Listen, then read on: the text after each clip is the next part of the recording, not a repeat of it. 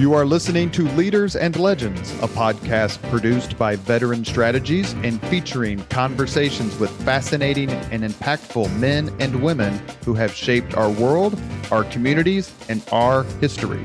My name is Robert Vane, Principal of Veteran Strategies, and your host for our discussion. You are listening to Leaders and Legends, a podcast presented by Veteran Strategies, an Indiana-based public relations enterprise, and sponsored by Garmong Construction, Leaders and Legends LLC, the Grand Hall and Conference Center at Historic Union Station, the McGinley's Golden Ace Inn, and NFP, a national insurance broker with strong local content. Our podcast is featured on the All Indiana Podcast Network in partnership with Wish TV. You may find Leaders and Legends at allindianapodcastnetwork.com. Thinking of starting a podcast or need to host a public meeting? Let Leaders and Legends LLC be your partner as you look for new ways to communicate your message. Please contact Chris Spangle and me at leadersandlegends.net. As always, all our podcast interviews are dedicated to the legacy and generosity of P.E. McAllister. Howie Politics and State Affairs Pro offer insider election coverage, polling, and analysis in Indiana. Our nonpartisan news and legislative tools create a winning combination pro subscribers can't live without. For all the resources you need this election season and beyond, visit pro.stateaffairs.com/IN. That's pro.stateaffairs.com/IN. He's pretty cute, wasn't he? Yeah, he was great. Our guest today is Mel Raines, and the Mel is short for? Michelle with one L. And that is your designated trouble name? When I'm in trouble, Rick Fuson calls me Michelle, so I know something bad has happened. Mel has been with Pacer Sports and Entertainment since 2015. She now serves as President and Chief Operating Officer. Correct.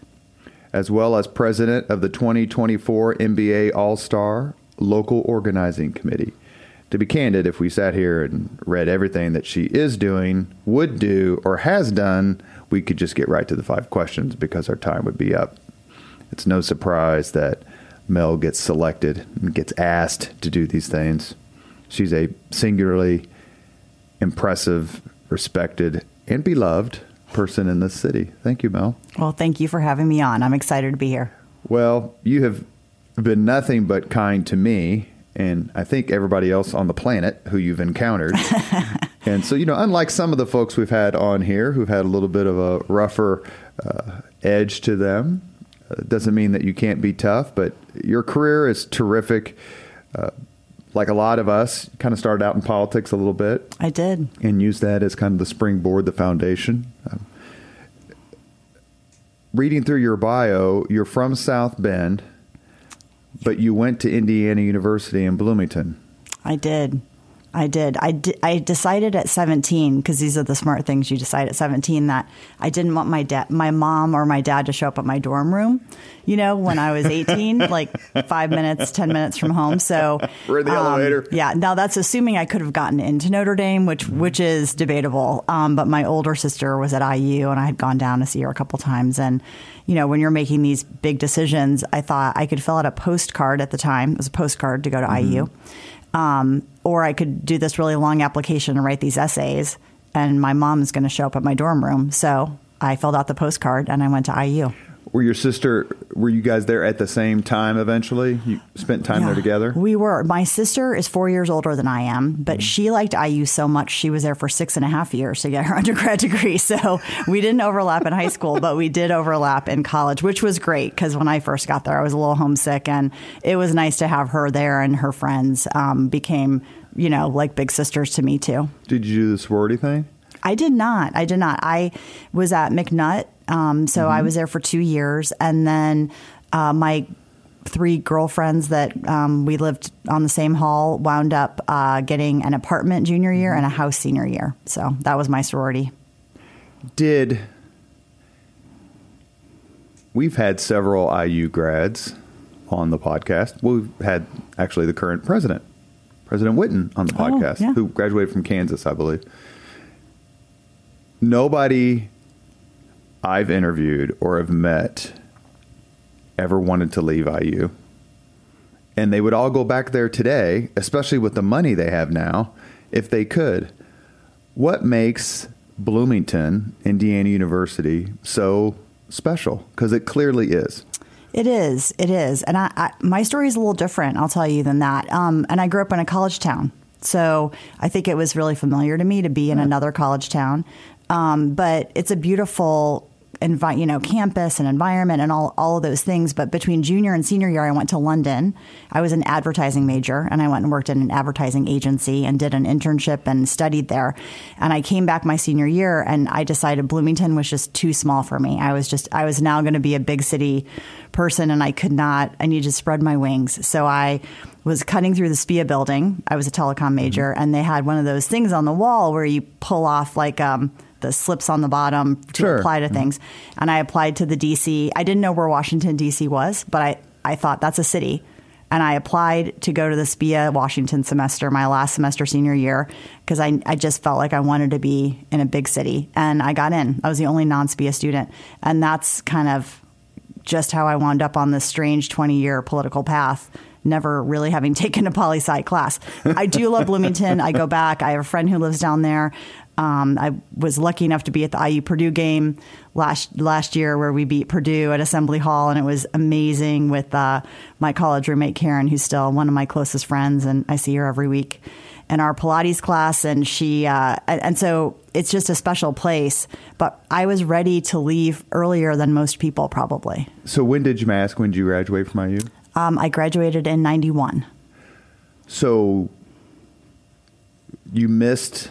Am I trying to do my math here? You missed the 87.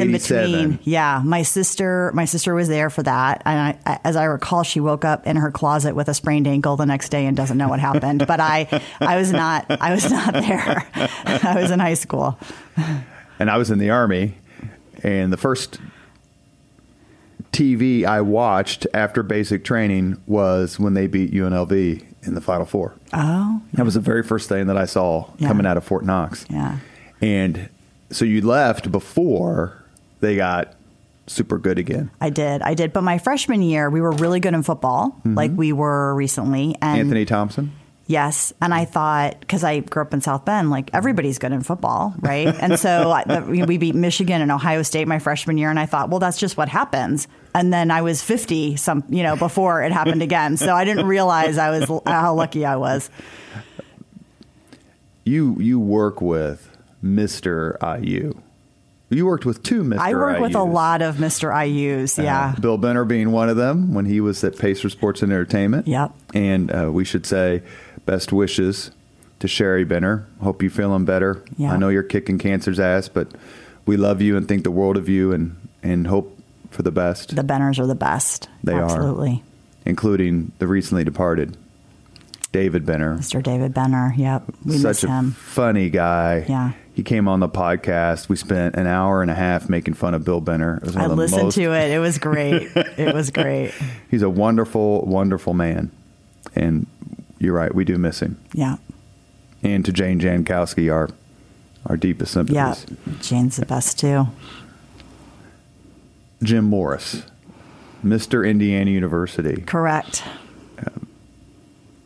Is it fun being surrounded by a group of folks who just kind of know in a small degree what your life was like in college and kind of coming out of it? Because Jim Morris was a political person coming out of college when he started working for Mayor Lugar. Yeah, it's, the Pacers are just feels like it's a small family business in a lot of ways. And we're an NBA team, but, owned by the Simon family, and Jim's been there for, I think he just had his 15-year anniversary with the Pacers. Rick is in his 40th season, and he is an IU guy as well. He played football at IU. Not a lot of people know that. He and Quinn were on the football team together. I did not know that. Well, yeah. I've tried to get Mr. Fuson on the podcast. If you could prod him, I would love that. I will do my best, but it's either him or Denny Sutherland. Rick does what Rick wants to do, as you know. And then Quinn, who's now the head of the board of trustees. And so it's, there's a lot of IU people there. There's also a lot of Purdue graduates. So we have a pretty good rivalry back and forth. We have some Ohio State people that they're especially hard to stomach, but point taken. But yeah, it's very very homey, and I think we're all proud whenever an Indiana university does well at anything, certainly. But we don't wear a lot of red around the office because of the Bulls, but occasionally you see some good IU wear. Yeah, and you have one of my favorite Miami Dolphins fans, and that's Mr. Danny Lopez. And he wears teal and orange like nobody's business. Yeah. I've been a Dolphins fan since Super Bowl VI, and he and I and your friend Roger Harvey bond over the Miami Dolphins. Great people. People. Yeah. You mentioned your start in politics. A lot of us kind of, I went in the Army, went to college, got involved in politics. That was kind of the path that I wanted to choose. You mentioned about going to Washington, D.C. How did it change your life? Who did you meet? How did it expand your horizons? You were talking about wanting to be in a big city.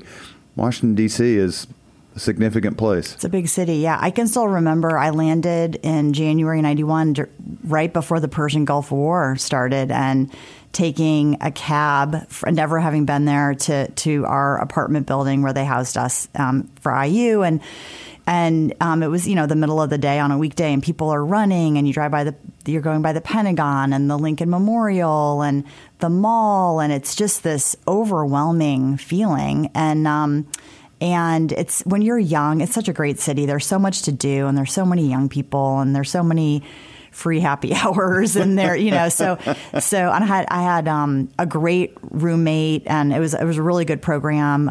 And she's still here, and friends as well. And we had a great semester, and I fell in love with DC. Not really politics. My roommate, Kim, worked for Senator Lugar and was an intern in his office.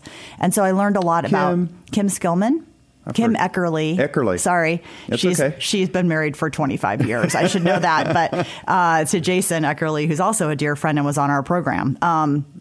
And so I learned a lot about the Hill from her, and a lot of the other folks interned that I was there with were interning on the Hill for House members or Senator Lugar. And so when we were getting ready to graduate, I didn't know what I wanted to do. So I decided to go back, and I applied for an internship with Dan Coates and office. And I think I was the only female applicant, which I'm sure helped, because I'm sure it was a terrible application. If I read it, I would be mortified to see whatever I wrote down, because I wasn't really political. But I wanted to stay, and I thought that would be a good place to start my career. And so I started there in June of 91. And in August, he was running for his reelection. He had been appointed to the seat when Dan Quayle became vice president. So he had to run statewide in a special election to keep it in 90, and then statewide again in 92 for a full 6-year term. Which is tough, to do 2 statewides in 2 years. And so I got the internship. Somebody moved back to be his driver for the campaign. And so I got the front office job, which was maybe my favorite job I've ever had, because I'm good at talking on the phone. And we got to read all the magazines that came in, People Magazine and Time Magazine and Newsweek, and you got all the free magazines. And it was just a great office. I mean, we had some superstars in that office that have gone on to do some really astonishing things. And I learned so much in that time. But it's a miracle I got that job, because I was not a great intern. Well, let's spend a second. Like you, I've met hundreds of people, important people in politics. I mean, someone like a Jim Morris is an important person in politics, Absolutely. Even though he's not political. There's nobody nicer. That's not true. I put Greg Ballard 1 because he's the nicest man. But Dan Coates is 1A. He is so incredibly personable and genuine and kind and funny. Yeah. And Well, maybe he's going to jump to 1AA for you when I tell you this story. So as an intern, he had an assistant, a secretary who had been with him for years, and she was fantastic, and she never left her desk. And this is before cell phones, and your landline is important in the Senate at the time.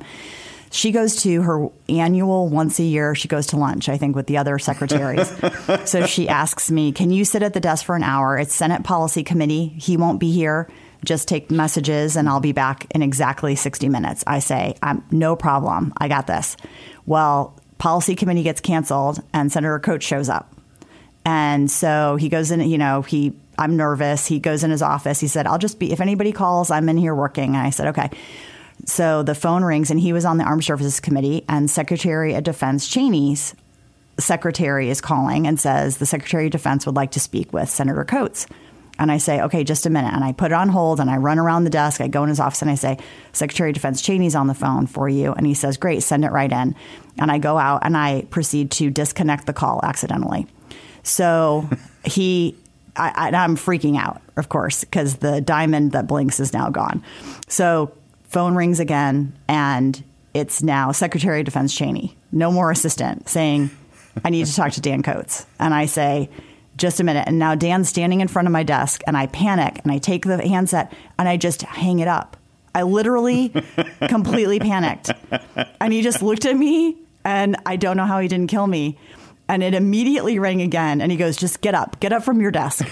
And he took the call at Karen's desk and then went back in his office. And Karen came back 20 minutes later and said, how did everything go? And I said, it did not go well. Things did not go well. You should never leave again. Don't ever leave again. And did she look at you like, what could possibly What did you do? Yeah. So anyway, I still got the job. I don't know how, but I think I amused him enough in general that he liked me. But I literally would have strangled me if I were him. So does that give you've had assistants in your career, which we're going to talk about next. Does that give you a little bit of extra patience? Absolutely. I mean, I learned so much grace from him and everyone. I've been lucky. I've generally had really great mentors and bosses and leaders I worked for. And yeah, absolutely. And I used to think at the time he was old. He was younger than I am right now. And I'm definitely not old.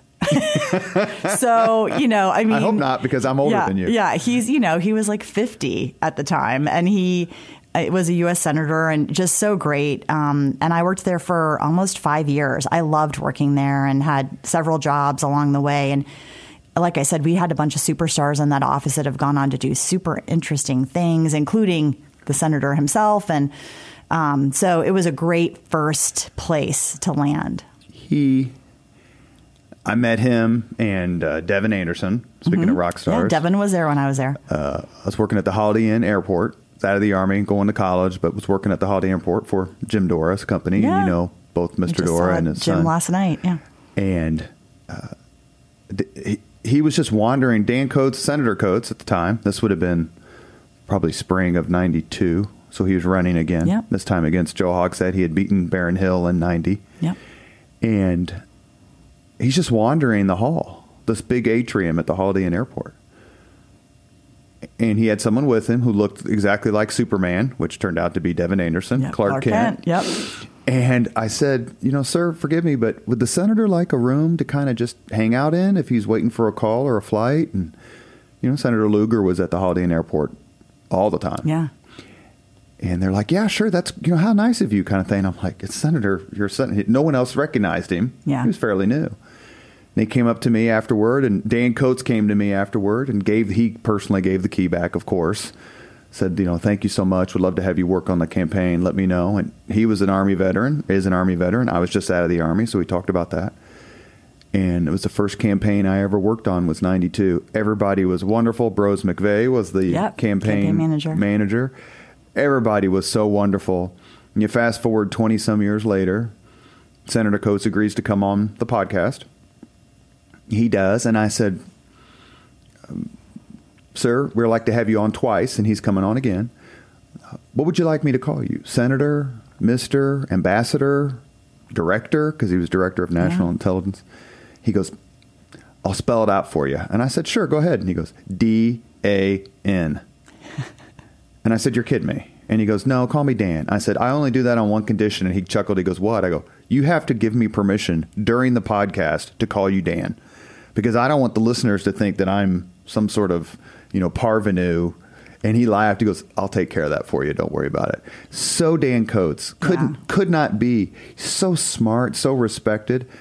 I just wish we had more Dan Coates in the world. Yeah, statesman. I agree. The Senate in 91 was a different place. I mean, it wasn't. That was my next question, actually, was how much different? So much different. It was antiquated, right? We didn't have email, so we opened letters and, those kinds of things. But we were around the corner from Chuck Robb from Virginia, who was a Democrat. Vietnam vet. Yeah. Married to Lyndon Johnson's daughter. Yep. Lady Bird used to bring them popsicles in the summer. Once a summer, she would come by. And we would play softball with them and go to happy hour with them. And they were, what I've often thought back about is when it's hard for me to call him Dan. I saw him last summer. I call him Senator. When he was exactly the same person in the early 90s as when he went back to the Senate in 2011. And he was one of the maybe the second or third most conservative senator when I worked for him. Jesse Helms might have been a little farther right, but he's a true north. He has not changed. And he was a moderate when he went back. And that's not a long span of time, no. 12 years to have that kind of swing. And, it was just a little bit more collegial in terms of all the offices and, talking to each other. And it just, I don't know. When I went back and worked for Susan Brooks, who's also phenomenal. A+. Yeah, just the... I don't know, the tenor, the mood, it's just really different. And of course, I'd been in D.C. in between there, but the Hill's different. When you're on the Hill, it's different. When you're working on the Hill, it's just a different feeling and not really a good feeling. Would you advise young people? If you talk to groups all the time, I'm guessing, or have certainly throughout your career. Would you advise someone a 20-year-old college young man or young woman to go into politics? That's hard. I mean, I think if you feel passionately about something, yes, then of course. And I think that public service is important. I feel that maybe you're working for the city like you did, or the state government, or maybe you're working for the federal government in the Hill. It's a honorable profession. It certainly is. And it's hard. And you don't get paid a lot of money, and you work a lot, and it can be difficult. So I wouldn't steer people away. I wish we could get a little bit more, every single day doesn't have to start with a tweet that, gets your day off on a roller coaster ride. And what I was always proud of when I worked for Senator Coates is, I think he co-authored Head Start with Ted Kennedy when I was there. Like, that's okay. You can work together doesn't mean you're a weak, terrible person and you shouldn't be in office. It means you can find common ground to do good things sometimes. Think about Richard Lugar losing the primary because of a lot of reasons, but one of them being his willingness to work with Barack Obama. Whatever you think is President of the United States, we all got to work together. Yeah. But I hope lots of good, smart young people do decide to go there and change things. And I hope that smart, good people like Dan and Susan Brooks keep running for office.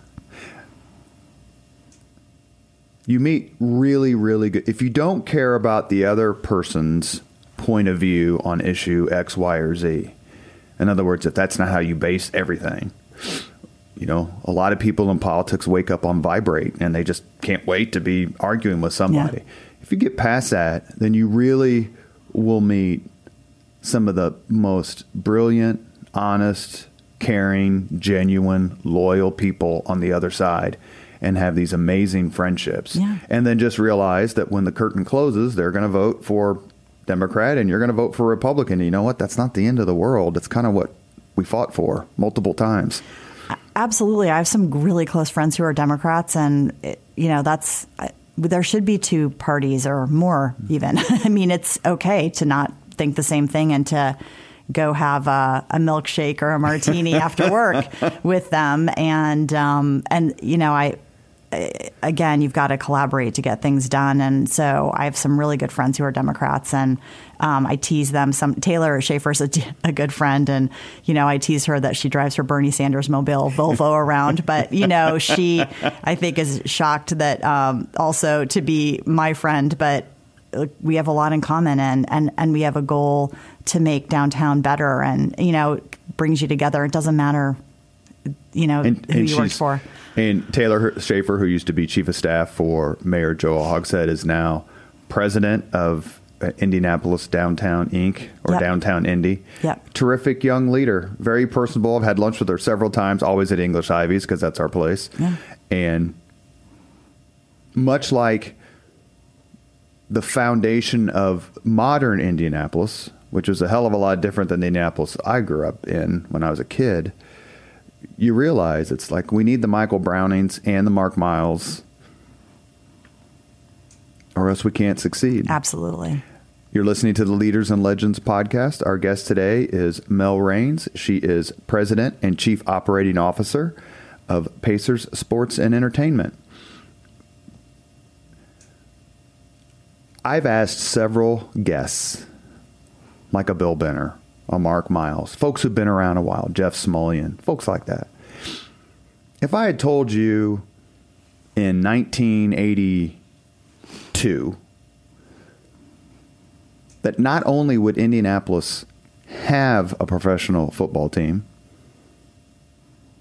we would host a Super Bowl while completely redefining what it meant to host a Super Bowl, what would your answer have been? What would your reaction have been? And they all look at me like I'm from Neptune, like they're just like, no way, or, oh, we could see it kind of. But the vast majority is, I couldn't have believed it. You were in the trenches from day one, basically, for the Super Bowl committee that pulled off what I would say is the apex of Indianapolis's performance on the world stage, if you take out the 500 every year. No offense to those folks. But, really, the Super Bowl is sui generis. It's just a gigantic event.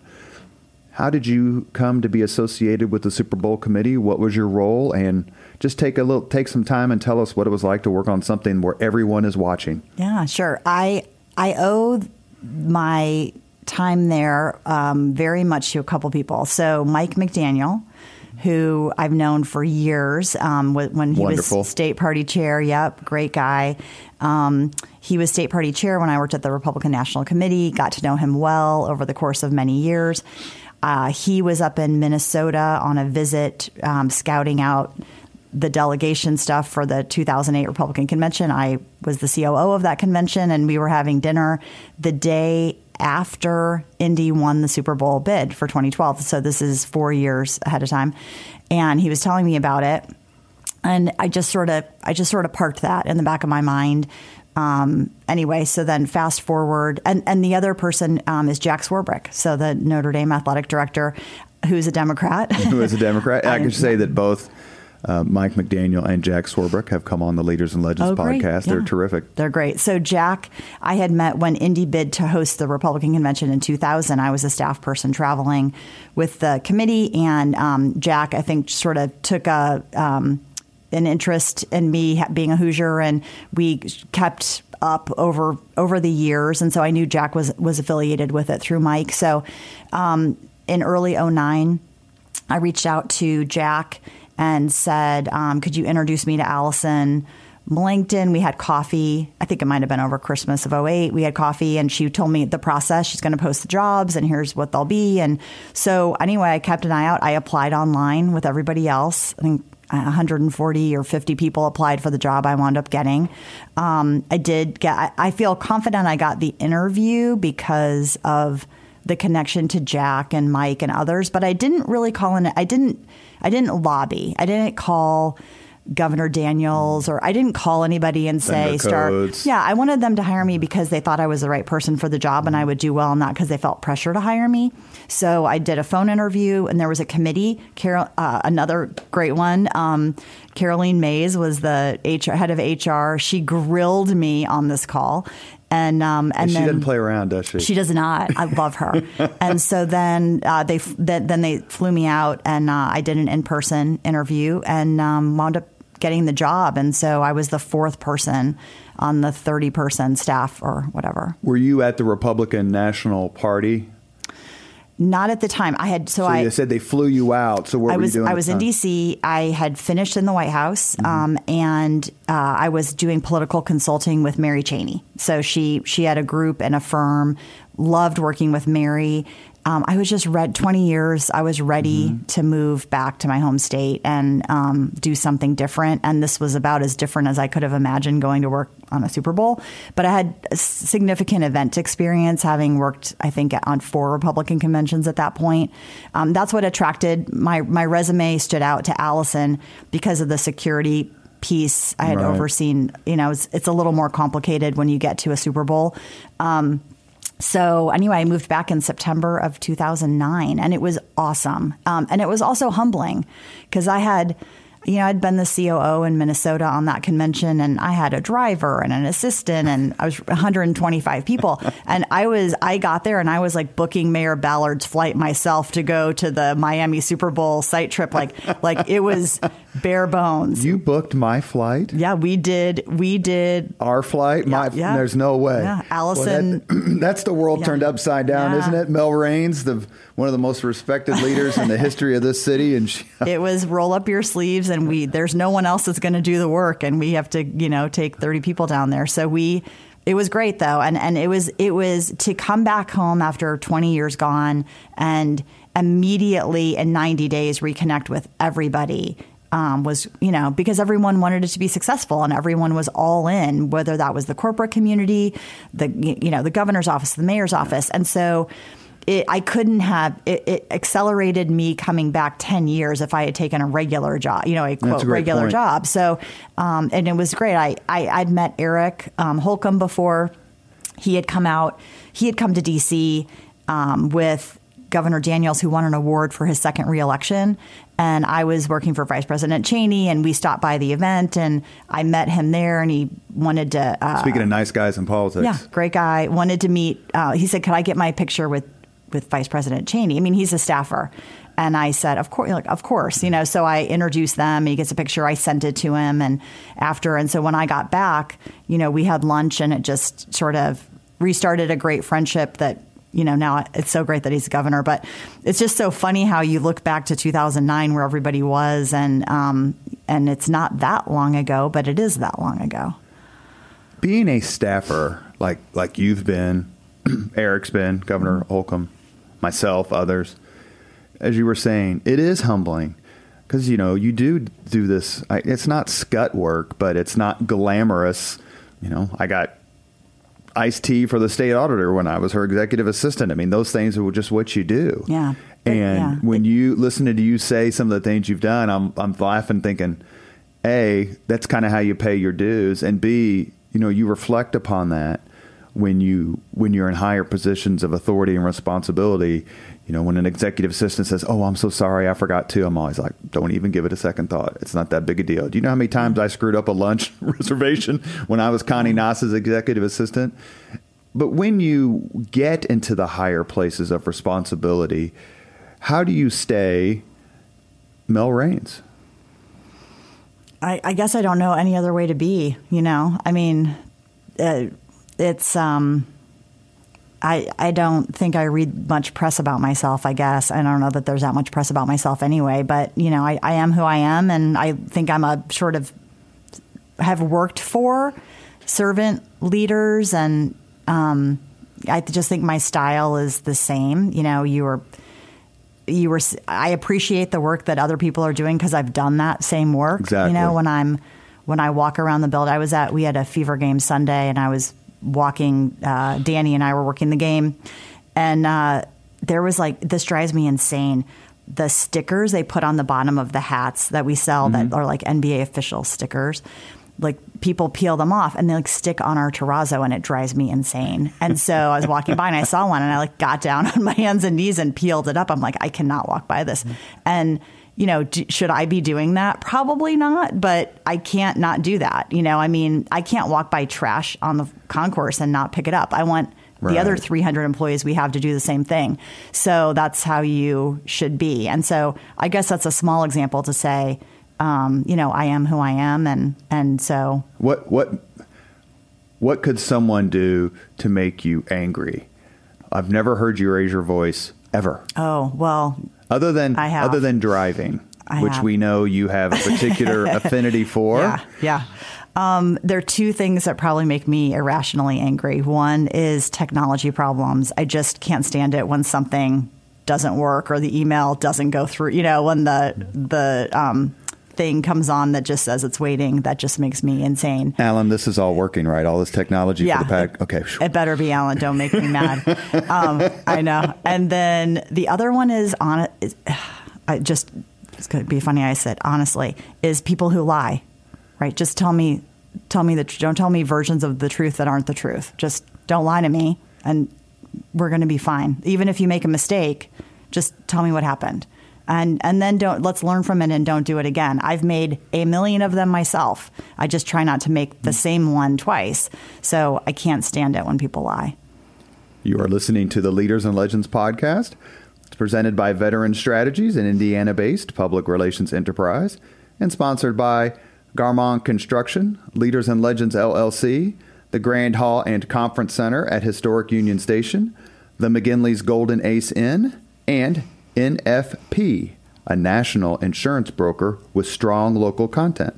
Our guest today is Mel Raines. She's the Chief Operating Officer and President, Pacer Sports and Entertainment. Is there a particular Hoosier leader and or legend you admire most? We've talked about Dan Coates, Jim Morris, mentioned some of the others. Maybe choose someone a little different. Oh. You did mention Allison Millangton, who's off the charts. Yeah, Allison's great. I mean, I might pick Susan Brooks. I mean, she has become a dear friend of mine, but is a great cheerleader for the state of Indiana that people don't understand. One of the best connectors I've ever seen. She will meet a stranger at an airport in Lord knows where. She could be in Sweden, and she would find someone they knew in common and then tell them something about our state that's great, and encourage them to come here for some reason. She's one of the world's great listeners. She's a great listener. She's a great advocate for women, but anyone who she thinks, needs a hand, quite honestly.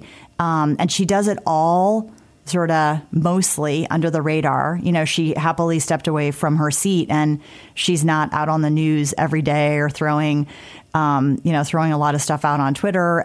But she's quietly working to advocate for the things she really cares about. And I really respect that. She's great. How did you end up? I want to do this in somewhat chronological order. Good luck. So let's go back just for 1 second. Okay. Where were you on 9/11?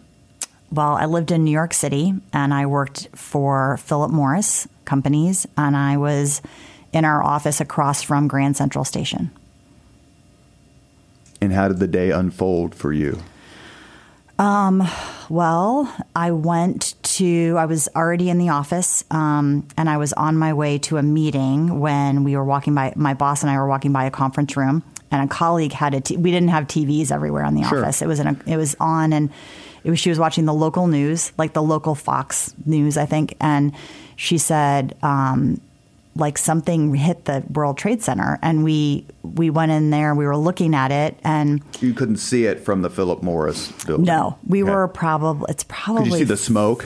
No, we were in Midtown, so it's 3 miles away or something as the crow flies, and maybe 2. And so anyway, long story short, we're standing there, and the local newscasters are saying, "Oh, a commuter plane flew into it," and they had a guy from Hoboken right across the river on, by phone, and Robert from Hoboken's on the phone. What did you see? And he said it was an American Airlines plane that I saw it fly into the World Trade Center, and it was just totally silent. And the picture was just the one on fire, and then all of a sudden there was a fireball on the screen, and the person, I looked at my boss and said, "Was that a replay of the plane hitting?" And we looked at each other, and the other one was on fire, and now this one was on fire, and it was sort of your holy shit moment. Exactly.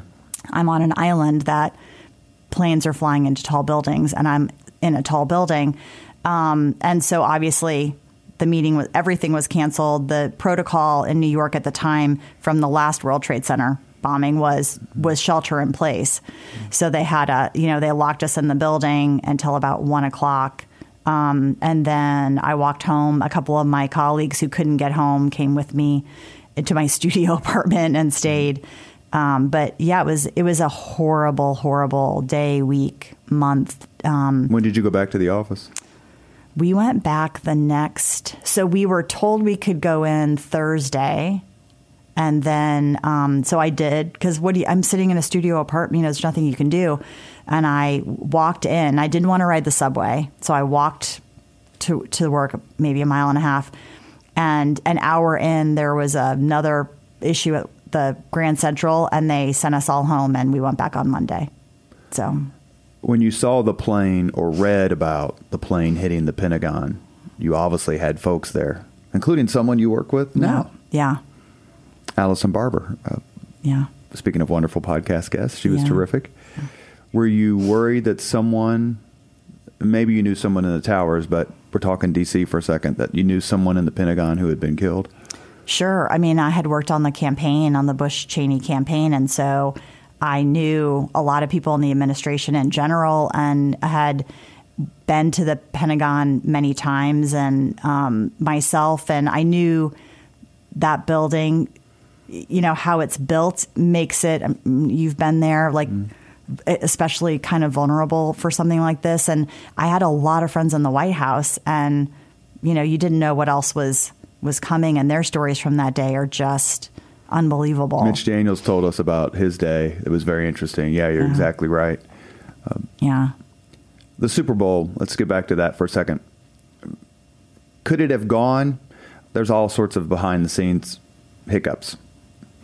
And I was working for Mayor Ballard at the time. But the Super Bowl committee basically had a blank check, like, what do you need? And we'll do it, as you were saying a few minutes ago. And the leadership was ridiculous. Mark Miles, Allison Millangton, the list goes on. Yeah. Tony Mason, you. If you were to write a book about it, the experience, what would we learn that we don't know? Yeah, it was really kind of the perfect storm, I think, of people coming together and entities coming together. And, but there were a lot of almost disasters along the way. There were certainly frustrations and mission creep. I'm a pretty straightforward, operational person, and we kept adding and adding and adding, and I'm like, we've got to deliver. I would be worried, like, we have to deliver on the basics before you have to bake the cake before you decorate it to some degree. And I would get worried. I would tell Allison, I'm worried. Like, the Super Cures event, which was great. The breast cancer piece we did, like, we're not going to cure breast cancer, was something I would say to her. I've got to have a transportation plan, kind of stuff. And in Allison's view, rightly, she taught me a lot. We can do all of those things. All of those things can happen together. And she kept, kind of moving us in the right direction. It's easy when your last day on your first day to just be all in and do the 20-hour days. You've done it on campaigns and other things. It's harder to do it when there's no end date. But, the Pan Am garage, the day that they were worried about it, that it wasn't going to be structurally sound, and we were going to have the ESPN set on it. And David Sherman called me and said, we're shutting it down, and we've got to do a quick structural study to see if we can have this. And Allison said, run over and see if anybody notices. And every news truck was there, and there was caution, dead person caution tape. And I thought, this is not good. Those kinds of things were happening. But I think, you make your own luck. And so we did a lot of hard work to set a great groundwork. And the story I use that you couldn't plan, script, anything else was on Super Bowl Sunday. There were some people tailgating, Giants fans, I believe, and because it was so beautiful out. Can't Can't do anything about wasn't that. The days before, but yes, Allison tells that story. It's like, well, it wasn't exactly 75 and sunny all week. Yeah, thank you, Mother Nature, for that. And so the 5 a.m. news people are out, nothing to cover yet. And they said, oh, we forgot our Frank's Red Hot sauce, but everything else is perfect here. And 4 people knew where they were based on what they could see on the news. Somebody biked them hot sauce. Somebody drove them hot sauce. Somebody walked them hot sauce. And then that was on the news later. Like, you can't plan that, right? That's just people being proud of where they live and wanting this to be good. There's no staff work that can do that. There's no money that can buy that. That's just us. And so when you take the hard work and the resources and the talent we had, and then you combine it with that special secret sauce, we always call it, like, how do you lose, And that's what we have to, that lightning in a bottle is what we're trying to recreate for the All-Star game next year. For the NBA All-Star game. So was there a day or a time where you're like, we're behind the curve really bad here for the Super Bowl, and I just don't know if we can catch up? Because you can't possibly know everything that's going on. Even I, in the mayor's office, I was basically there just to be helpful for the media. And you want to give shout out to your kick-ass media person for the Super Bowl? I sure do. You did a fantastic job. No. Not me. Who? Who worked for the Super Bowl? Oh, Diana Boyce. Thank you. Yeah, of course. She's on our team again. We have her on the NBA All-Star game, leading our efforts there. And she's doing a fantastic job. She's and so another good. Cheerleader for this city like no other. I mean, she's fantastic. And you sort of forget that she's 4 foot, 11, nothing, 100 pounds soaking wet, because she's a force of nature. But no, I would say I never thought it wasn't going to happen and be good. But what it means is you roll up your sleeves and you work, 7 a.m. to midnight all the time. About 2 weeks before the game, I came down with a horrible cold, and I did not have time for a cold. And I've maybe had 5 sick days in my entire career, and this was going to be one of them if I was in a regular job. And so I have a friend in town who's a doctor. I called him at 6 a.m, and he's like, I'll call you a Z-Pack. Go pick up the Z-Pack and get Advil cold and sinus, Afrin, Mucinex, take that, and like something else. And I had it lined up on my desk, by 7:30. And I said, if I start to seize and the ambulance comes, I took all of these things I have taken, just tell them what it is.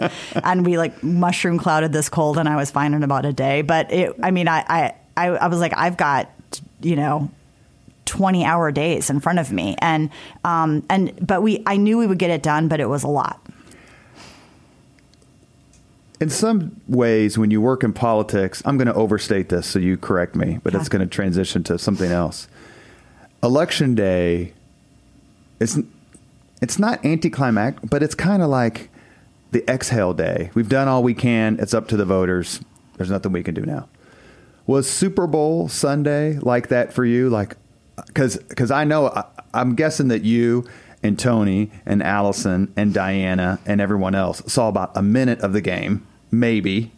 What was Super Bowl Sunday like for you? And then talk to us a little bit about the next day when it clearly went so well. The Patriots, thank God, were defeated by the Giants. Everything about it was just magnificent. And then you come into work the next day, whether real or metaphoric, tears of joy. Yeah.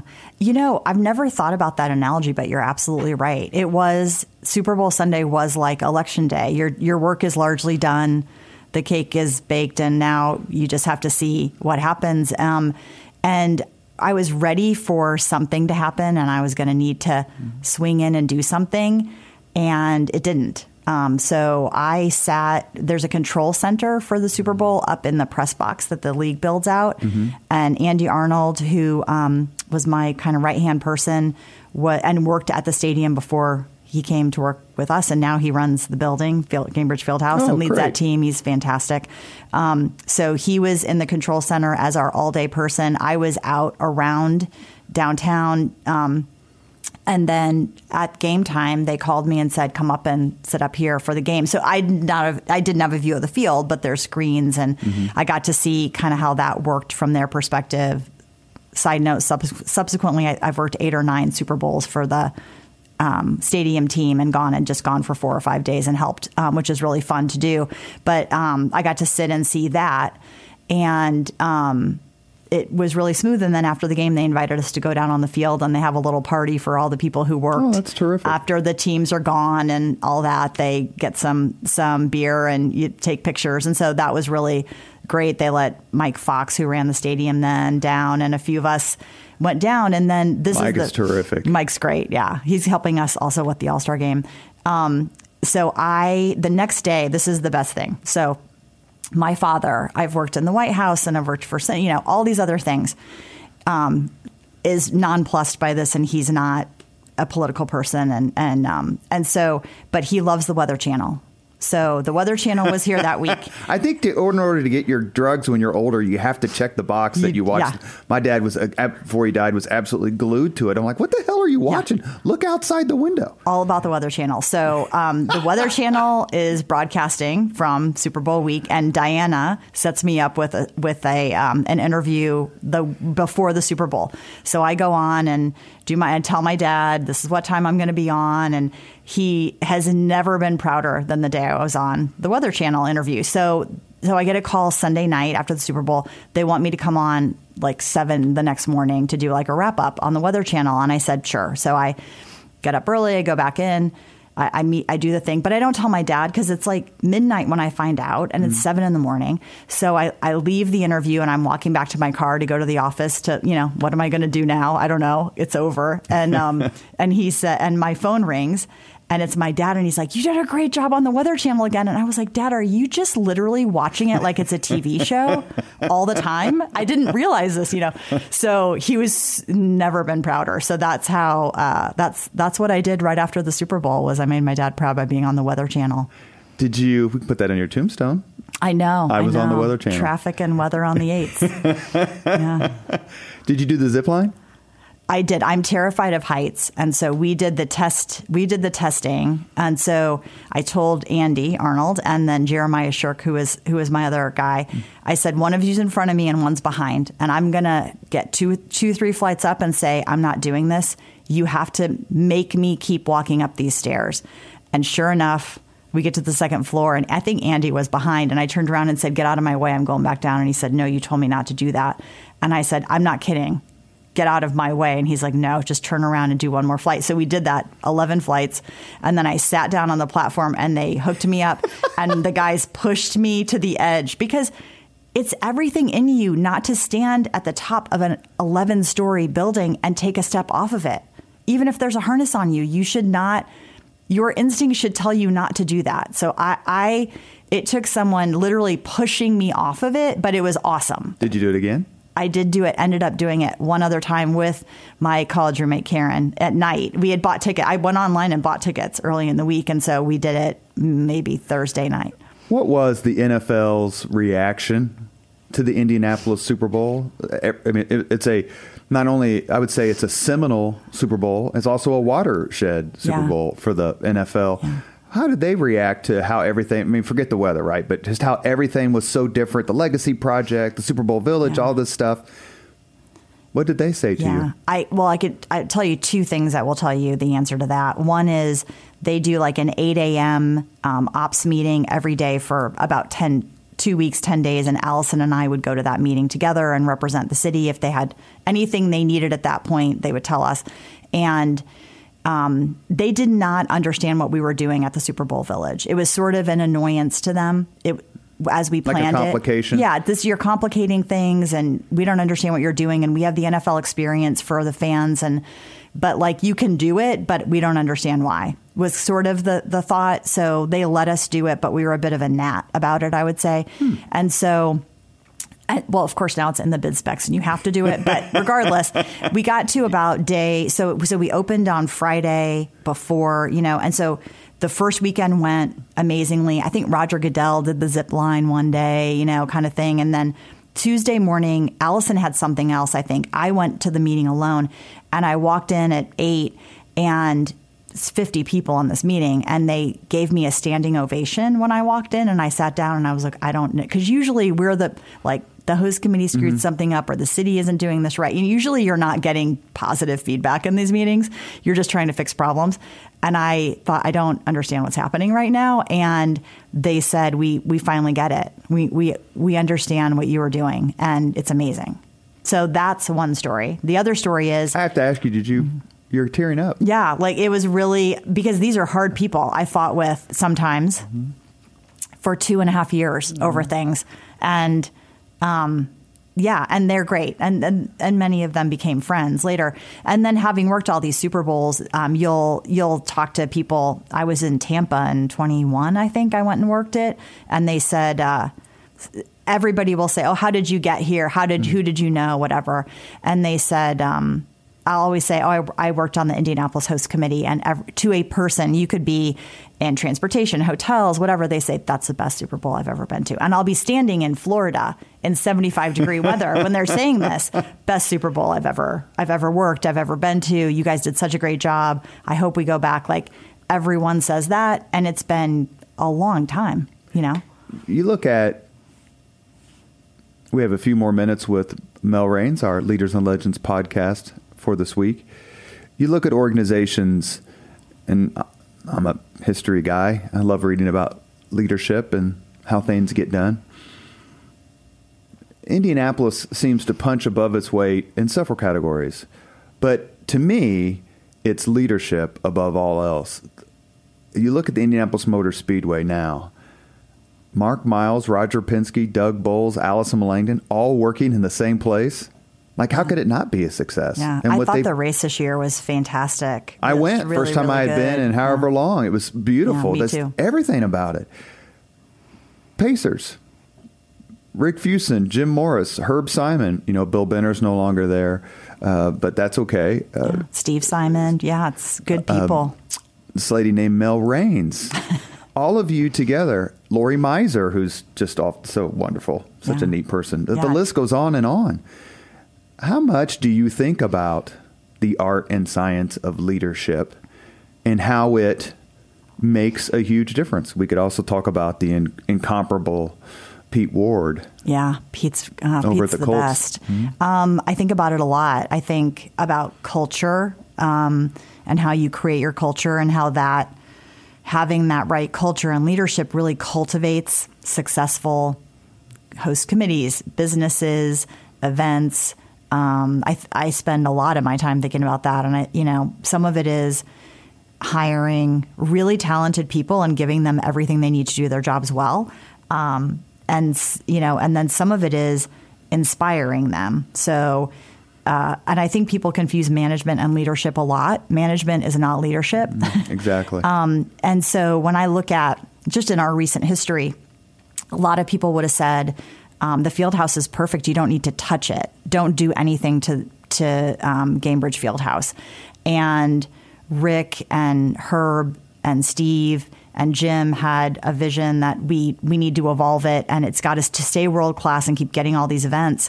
We have to keep up with new generations, how they watch games and events, and it needs to be modernized. And the city saw that vision too. Mayor Hogsett and his team, and it used to be Barney Levingood, as you know, and now Andy Mallon. Everybody bought into that. Speaking of great young leaders, Andy Mallon, he's great. So we are almost done with this $360 million plus renovation and the new plaza that we're adding to be really community focused. And people might have said, and some people may still say, you didn't need to do anything to that.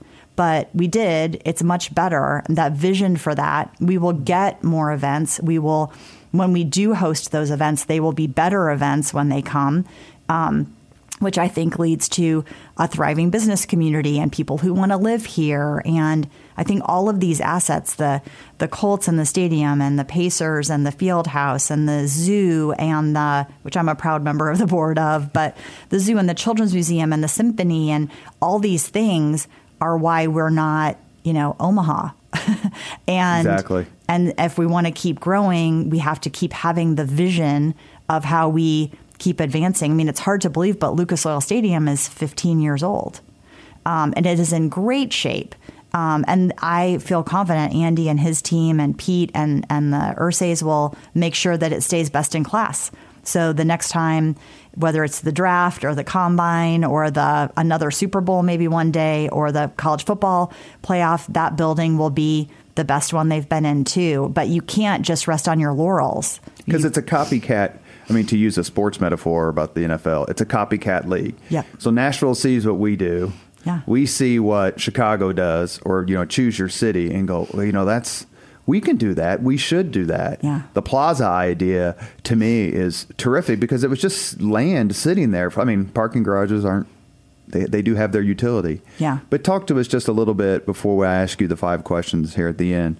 What fans, what people are going to see when the wonderful Sheil Sexton, my former employer, gets done. Shout out to Mike Diltz. Yeah. Speaking of just unsung leaders, Yep. I remember seeing him drive a Prius around. I'm like, dude, what are you doing? Now he's got his Scout. Now he's got his antique car that I'm jealous of. I'm like, you should be driven around. I'll drive you around, Mike. I know you got, 5 daughters? Yeah. I'll be your adopted son. Yeah. What will citizens, visitors, people see? What will they be able to do that they couldn't have done a few years ago at the site where you're talking about the plaza? Bicentennial Unity Plaza. Right, by Gainbridge Fieldhouse. For one thing, they'll be able to ice skate, which we have not had downtown in a long time. So we will be ice skating this winter for the first time in, I don't know when the rink left Monument Circle, but I know it's been a very long time. And Pan Am had a rink or has one, but it's coming down. Well, it's indoor. Yeah, right. But it's going to be gone when they build the new hotel. Yeah, it'll be gone. I think the big difference with this plaza, and because we have some great public spaces, certainly in town, is that a sports and entertainment company with a full-time talented team of people is programming that space that the Lilly Endowment so generously granted money to Andy and the CIB to help build. And so we've got some amazing public art. The goal is quite simply to make that one of the top 5 things when you come to Indianapolis. You haven't been here if you haven't been to Bicentennial Unity Plaza and see the Together sculpture and see the sphere, hear the story of the 200-year history of our city. And then you may also shoot some hoops. You may go skating. You may see a concert. You may do sunrise yoga in the morning. Our goal is to keep that active and open, and you may go and eat lunch on a bench one day too. But it's a community space. It's intended to primarily be for those kinds of events. And then the new Commission Row restaurant entertainment building that's going on there too is just another nice amenity in downtown for when there are conventions in town, or if we're having a big event in the field house, if you want to grab dinner or drinks before, it will be a great place to get married. There's a 250 seat event space on the top floor overlooking the plaza and downtown. And so, the investment that the Simon family has made and the CIB has made in that area of town, which I think is just vitally important to keep focusing on downtown and focusing on the assets there and growing that, it's just so important to our future as a city and a state. Where would Indianapolis, we'll forget Indiana for a second, where would Indianapolis be without the Lilly Endowment? I don't know. They're amazing people with such a great vision, clear vision of what they want to try to accomplish, and it moves the needle every day here. I remember in 2000 when Indianapolis bid on the Republican National Convention. I did not have a vote. I just want you to know I was just a staff person. I just remember Mitch Daniels saying it's the latest in a series of stupid decisions by my party. He said something roughly like that. Sounds about right. Yeah. All right. So it's 20. The next convention's 24. It's already been decided. I forget where it is. Would you? It's in Milwaukee. That's right. That's Anne right. Hathaway. I was going to say Anne Hathaway would know for sure. Yeah. Would you advise in today's climate with everything that's going on for Indianapolis to host a Republican or Democratic convention? I mean, is it worth it? I've got mixed views on it. I've worked on 6 of them, and I think Anne's going to do a great job in Milwaukee. Here's the difference. We're used to zip lines and parties and Georgia Street closes and everybody comes downtown and has a good time, and we're certainly going to do that with the NBA All-Star Game weekend, or that whole weekend of events. It's much more than just the game. And a political convention is not that. It's a special event assessment rating. No, it's a national special security event. It is barbed wire fencing. It is the National Guard standing outside the fence with guns. It is a different way to view your city. Now, your name of your city gets on, all over the world for 4 or 5 days of coverage, and that would be hard to buy. But I don't know that it showcases your city in the best possible light, the way we here are used to doing it and really rolling out the red carpet. It's really a security function, which doesn't always show things off very well. So I leave that to other people to decide if we should be doing that or not. It is a bit of a mixed bag. It is. We have reached the point where we're going to stop asking questions of Mel Raines, because I legitimately have like 30 more. And so when you retire, you can come back on. Okay, perfect. I don't remember. Mel and Mark Miles and Greg Ballard came on the podcast to discuss the Super Bowl bid process. How did Indianapolis get it? It was a fun conversation, obviously. So I don't know if you did the 5 questions then, but you're going to do them now. I don't think we did, actually. I think we ran out of time because Miles had to be in Broad Ripple or something. He was very kind to come on. Yeah. What was your first job? My first job was working at Notre Dame at Corby Hall, where the priests and monks live, serving dinner after school. I don't know that we'll ever get that answer again. Very first job. Had it for 3 years. It was a great job. Father Hesburgh was a friend then. Very Speaking weird of leadership. thing. Yeah, exactly. What was your first concert? Bryan Adams at the Fort Wayne Coliseum with my soccer team in high school. Your high school soccer team? My high school soccer team went. Mm-hmm. If you could suggest any book for someone to read, which book would you recommend? I was thinking about this one, and I know you have so many historians, and they give these amazing answers like Moby Dick, and and I will tell you, I read a book last year. It's been out for a few years, called Year of Yes by Shonda Rhimes, and it's a really easy. She's a great writer, but it really popped me out of my comfort zone. I think we all get a little used to like invitations to interesting things. You turn down a lot. And the point of the book was like, say yes to things that scare you a little bit more. And it did. It has made me change my behavior. And I've had some great experiences by thinking about things a little bit differently. So I really recommend it. Are you counting this podcast interview as? It sure is. Number 4, if you could witness any event in history, be there in person as it happens, which event would you choose? This is so hard. I listened to Jake's interview, Mr. Jake Oakman? Mr. Jake Oakman, and I think he mentioned the Red Sox. I was lucky enough to go to the Red Sox World Series in 2004, but I was at an earlier game than the winning game.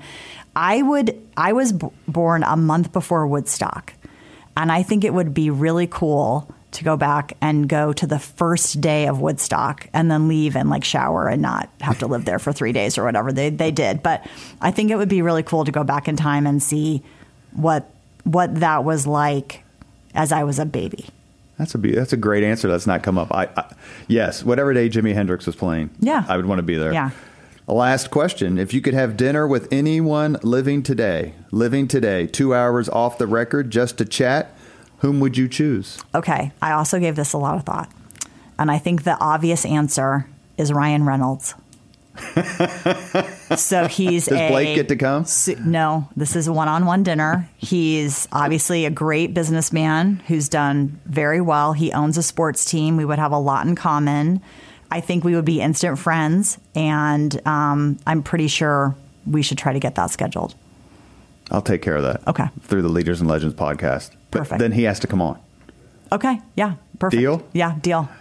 You have been listening to Leaders and Legends, a podcast presented by Veteran Strategies, an Indiana-based public relations enterprise, and sponsored by Garmon Construction, Leaders and Legends LLC, the Grand Hall and Conference Center at Historic Union Station, the McGinley's Golden Ace Inn, and NFP, a national insurance broker with strong local content. As always, all our podcast interviews are dedicated to the legacy and generosity of P.E. McAllister. Our guest today has been Mel Raines, President, Chief Operating Officer with Pacer Sports and Entertainment. When you want to talk about leadership in this city, you need to start with Mel Raines. I've never heard anyone ever say a bad word about you. They say nothing but praise, and it's deservedly so. Thank you for your kindness to me personally and for everything you've done for the city. It's remarkable. Thanks for having me on, Robert. I appreciate it. Thank you very much for listening to Leaders and Legends, brought to you by Veteran Strategies Incorporated. If you want to contact us about this program or our menu of public relations services, please send us an email at robert@veteranstrategies.com. That's robert@veteranstrategies.com.